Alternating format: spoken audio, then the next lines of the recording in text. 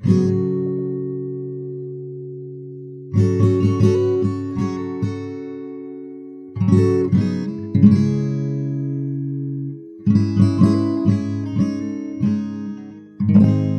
term electric vehicle can broadly apply to everything from a boat to a bike to an aircraft, so long as the vehicle in question is propelled by electricity rather than the wind or coal or petroleum or some other power source. An EV automobile, EV standing for electric vehicle, typically refers to a car, a truck, or something in between, like an SUV or station wagon or crossover vehicle. There are all sorts of terms for the different form factors that are popular in a given decade. But rather than referring to all types of transportation, including things like buses and trains and zeppelins, EV automobile typically means something driven on a road, typically for a relatively small number of passengers, 1 to a half dozen maybe, though you could conceivably carry more than that if you had to. And you can in some cases carry a very large non-human load of cargo if we include large electric trucks in this definition. And we often call those trucks semis here in the United States. So we can include electric semis in this category as well if we choose to. And for the purposes of this episode, I will be doing exactly that. Vital EV technologies were originally developed and patented in the 1840s, but mass-produced electric vehicles didn't hit the streets until the early 1900s, when the Studebaker Automobile Company in the United States started churning them out in 1902. Though 2 years later, that same company also started producing gasoline-powered cars, and that shift was in line with a larger shift in the American automobile industry, which saw Ford, and then eventually other companies as well, mass-producing gasoline-powered cars, which made them cheaper and more widely available. And thus that mode of locomotion became dominant, though that wasn't the only reason electric cars didn't take off at that point in history. The batteries that existed at the time were fairly abominable in terms of storage, and they were thus significantly limited in their range. So the technology was converted for use in trains, and it became a lot more common there than on roads, though vestiges of the concept lived on for quite a while in the shape of streetcars and trolleys, situations in which the not great batteries were not as big a deal because electricity could be funneled to the vehicles consistently in other ways.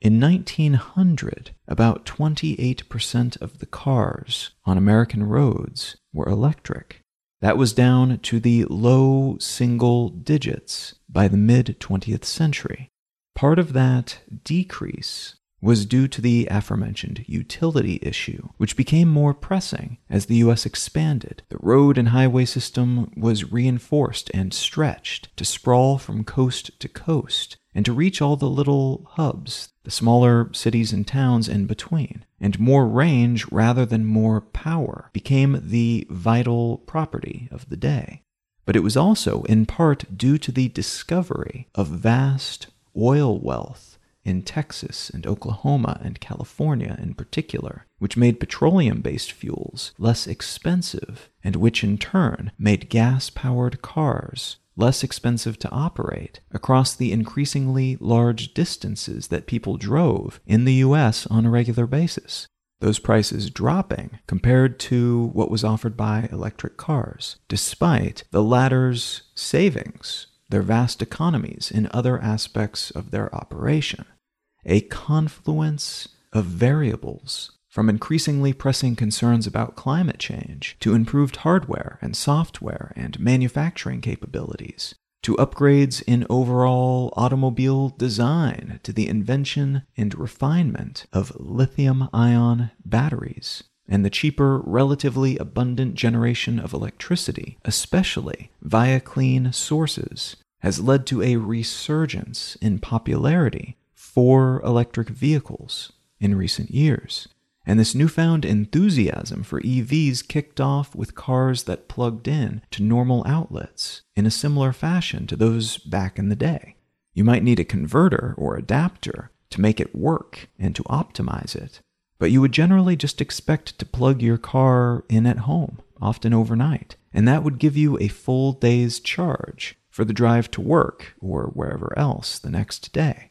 In recent years, though, the redeployment of those technologies and the reemergence of this class of vehicle as a real competitor, and in many ways, as the vehicle type that is the understood future of the entire industry, based on commitments made by governments and corporations around the globe, that shift has required a change in how charging these vehicles works as well. And at the core of that shift is something that is sometimes called a power point or charge point, which are typically located at charging stations, though all of these terms are often used interchangeably. The basic premise is that these charging stations serve as a place to plug in your electric vehicle, even when you are away from home. So even though EVs are becoming increasingly travel-worthy across larger and larger distances on a single charge, even allowing owners to drive a few hundred miles won't necessarily get them where they need to go. And there is a chance that owners will neglect to plug their cars in overnight, which could leave them with little energy in the battery banks, which then reinforces so-called range anxiety, which has for a very long while kept people from wanting to own EVs. These charging stations, which are often, visibly at least, about the size of a bike rack to about the size of a gas pump, are consequently being installed all over the place, and in many cases being used as an incentive or reward for folks who invest in electric vehicles. They are located in prime parking spots, for instance, that are set aside for EVs only, and you can then go visit the museum or the school or the government building, and you can leave your car in the parking lot in this nice spot, charging, so that it is topped up when you leave. Such charging stations are also being installed at or near gas stations, in some cases in an attempt to swipe customers from existing gas stations and their convenience store accompaniments. But they are in some cases installed by the owners of those stations in an attempt to future-proof their operations and to start transitioning toward that seemingly inevitable EV-dominant future. What I'd like to talk about today are charging stations, but also the networks of such stations that are being planned and built already.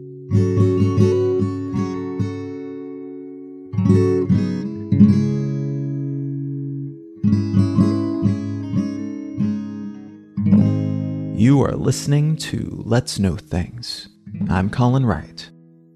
The article I'd like to start with today comes from TechCrunch, and it's entitled 7-Eleven to install 500 EV charging ports by the end of 2022. This piece covers an announcement made by 7-Eleven, a global, primarily convenience store brand, indicating that they would be investing in 500 fast charging stations for electric vehicles at 250 of their locations around North America by the end of 2022. So probably 2 plug-in stations at each of these 250 locations, and the company itself will own the stations and their output, which is a contrast to their gas stations, where they sell fuel for conventional internal combustion engine vehicles, where they own and operate the store and the station, but not the fuel, which they buy from someone else.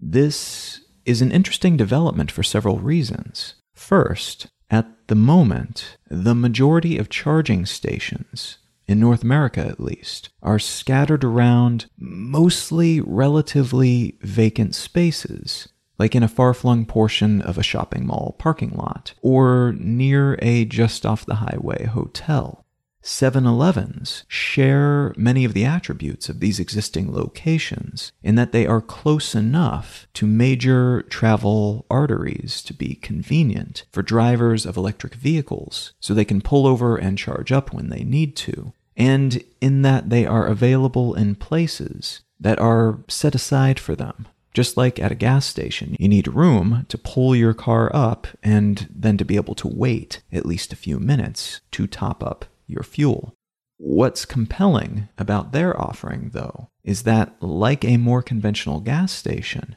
they will be able to pull in people who own EVs and then probably also bring them inside, maybe just to use the restrooms, but such visits, in addition to being profitable in terms of selling electricity for their cars, can also be profitable in terms of selling slushies and candy bars and other such on-the-road necessities. There are, as I mentioned, already convenience stores that have EV charging stations on site. But to make it a thing, to know, hey, there's a 7-Eleven, there's a good chance I can pull in there and get some juice for my car, that is a pretty intriguing opportunity for this brand to make visiting their locations and looking for their logo a habit amongst the relatively, at this point anyway, spendy demographic of people who own the relatively, at this point, more expensive electric vehicles that are available in North America.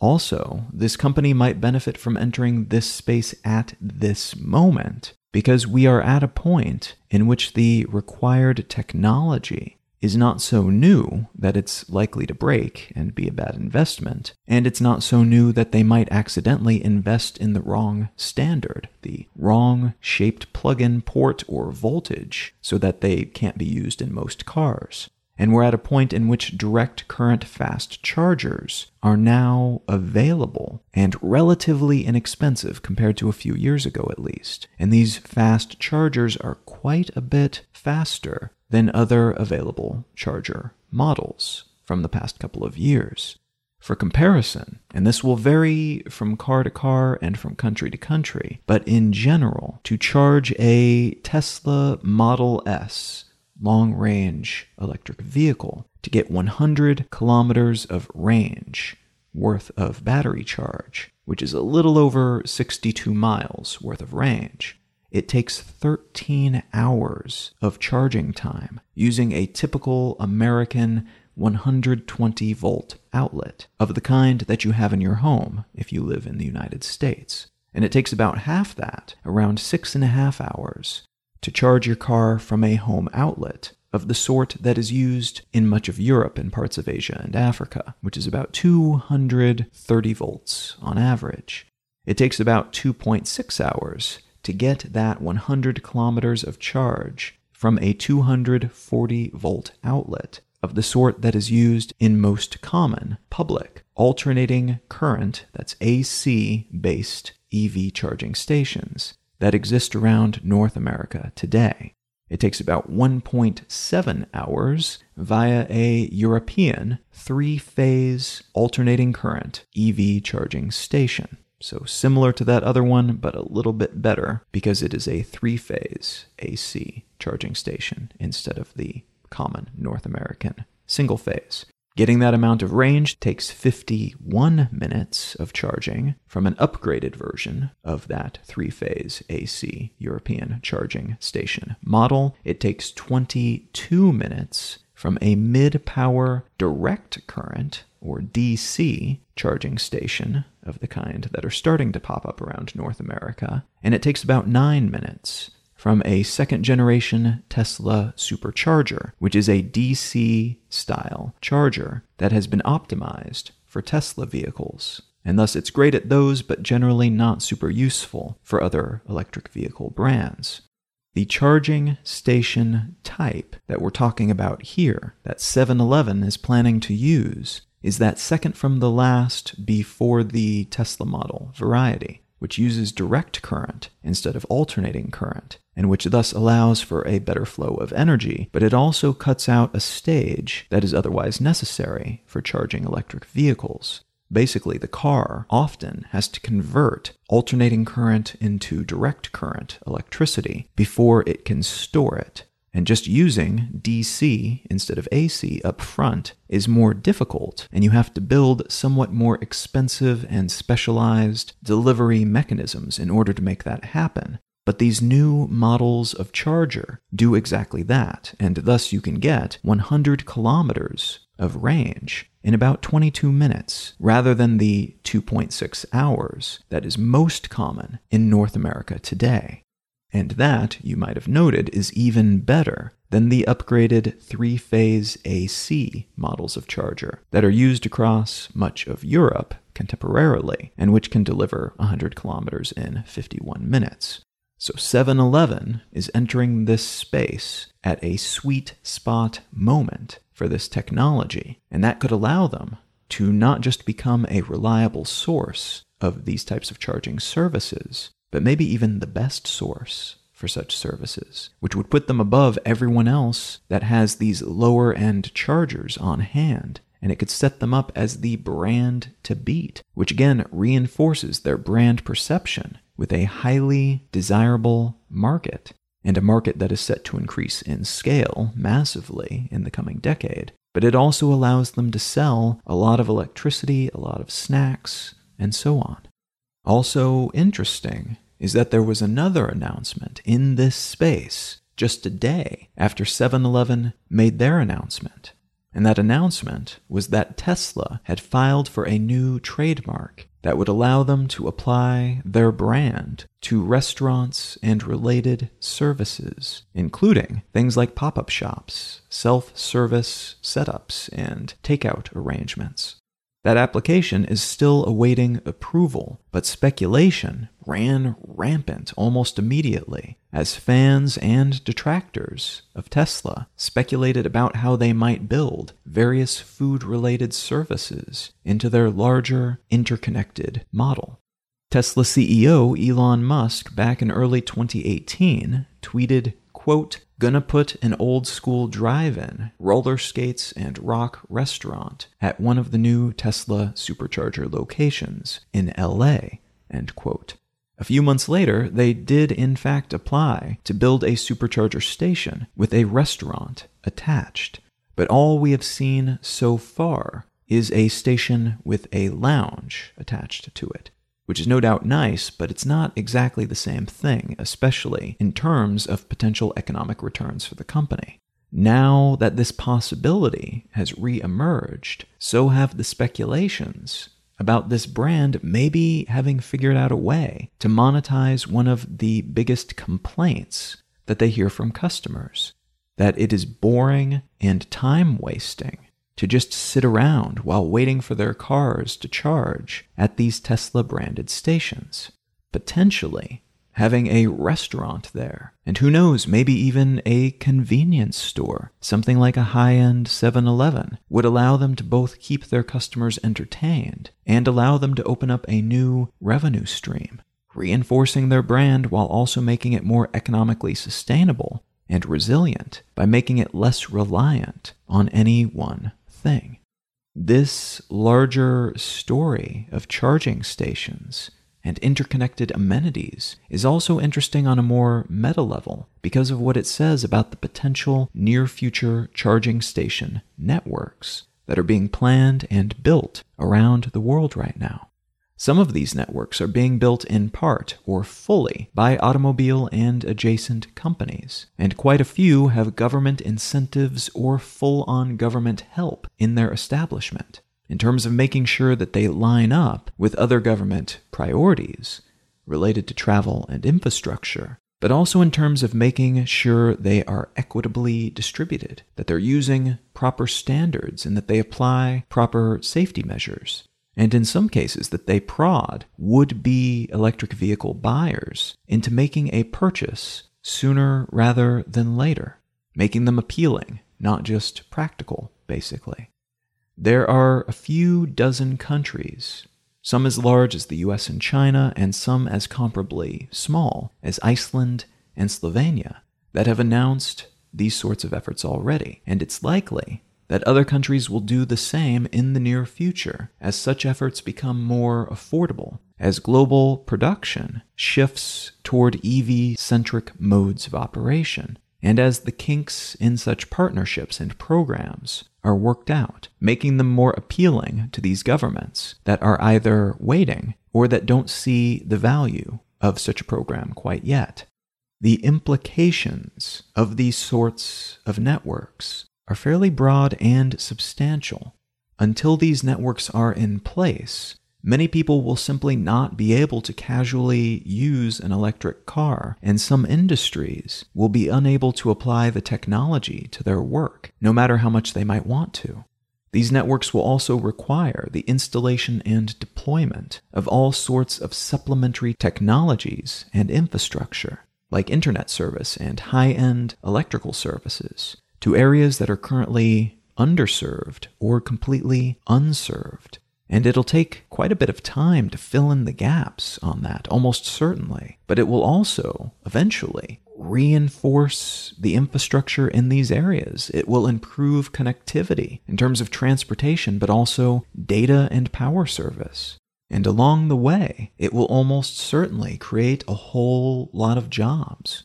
which could make these sorts of efforts, although expensive and time-consuming, a lot more politically appealing. There could also be secondary knock-on effects of such investments, like simultaneous repairs to roads and bridges, as in some cases the installation and upgrading of EV-related infrastructure will run parallel with desires to install and upgrade more fundamental transportation components.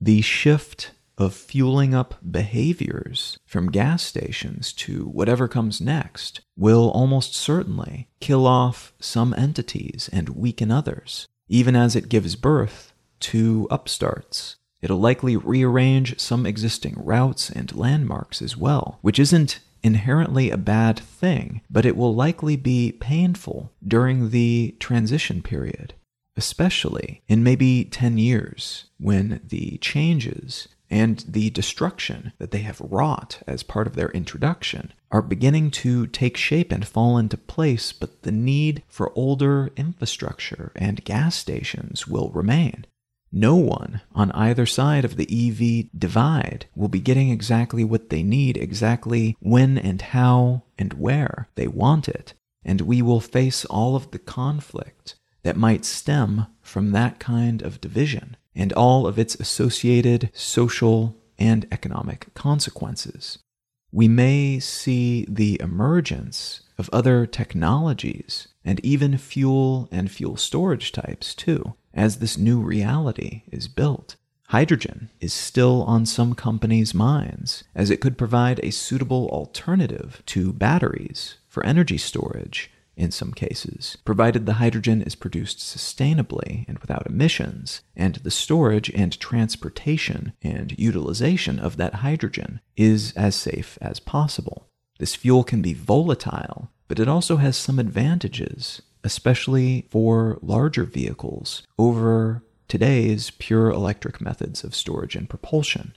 We could also see wireless electricity delivery emerge on some roadways, or perhaps just parking lots and similar car storage spaces at some point in the next 10 years. The technology is already technically there at a very basic level. Now we just have to figure out the proper application of it and sort out how to deal with all of the awkward realities of the real world, especially the real world at the speeds at which people drive, and with all the clutter and variables that can arise while we're driving. So this is not anywhere near a certainty, but having charging station networks already set up makes wireless charging more of a possibility, because most of the underlying infrastructure required would already be in place, including, perhaps most importantly, a more thorough transition to electric vehicles, which itself is enabled by the existence of this network of chargers.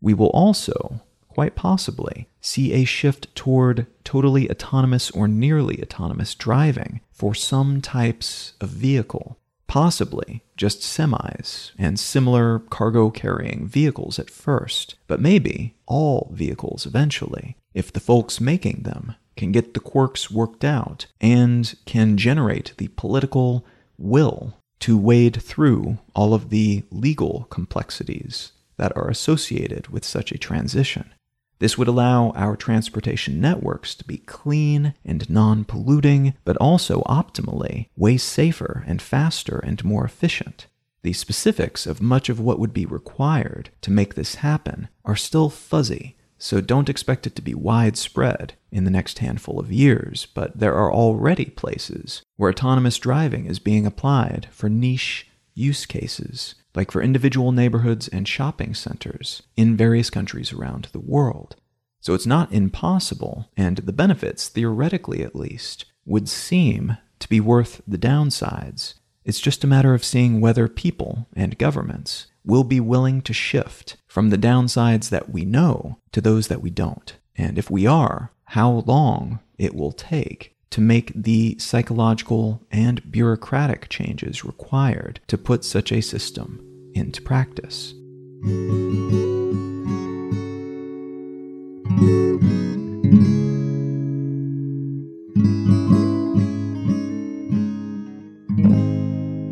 The book that I'd like to recommend today is called Putin's People: How the KGB Took Back Russia and Then Took on the West, by Catherine Belton. This is a fairly substantial, it's quite long, and very deeply researched book that provides a very compelling look into how Vladimir Putin, the current president of Russia, how he came to power, what the power he wields actually looks like, and what his particular power structure has done to the shape of Russia's government and economy and its place in the world. It is a very deep and rich and fascinating look at this particular subject, and if you are at all curious about modern Russia, Russia's government, or the way that they interact and engage with the rest of the world, this is a very good read to not just get you caught up, but to fill in a whole lot of the blanks that exist in most modern reportage about this topic. Now, if any of that sounds interesting to you, consider picking up a copy of Putin's People by Catherine Belton. You can find out more about me and my work at Colin.io. You can find the show notes and transcript of this episode and every episode of the podcast at letsknowthings.com. You can find my other podcast, Brain Lenses, wherever you get your podcasts or at brainlenses.com. And you can subscribe to receive my daily news summary at onesentencenews.com. Feel free to reach out and say howdy on social media. I'm Colin Wright on Facebook, and @Colin is my name on Twitter and Instagram and such. Thank you so very much for listening. I'm Colin Wright, and I will talk to you again next week.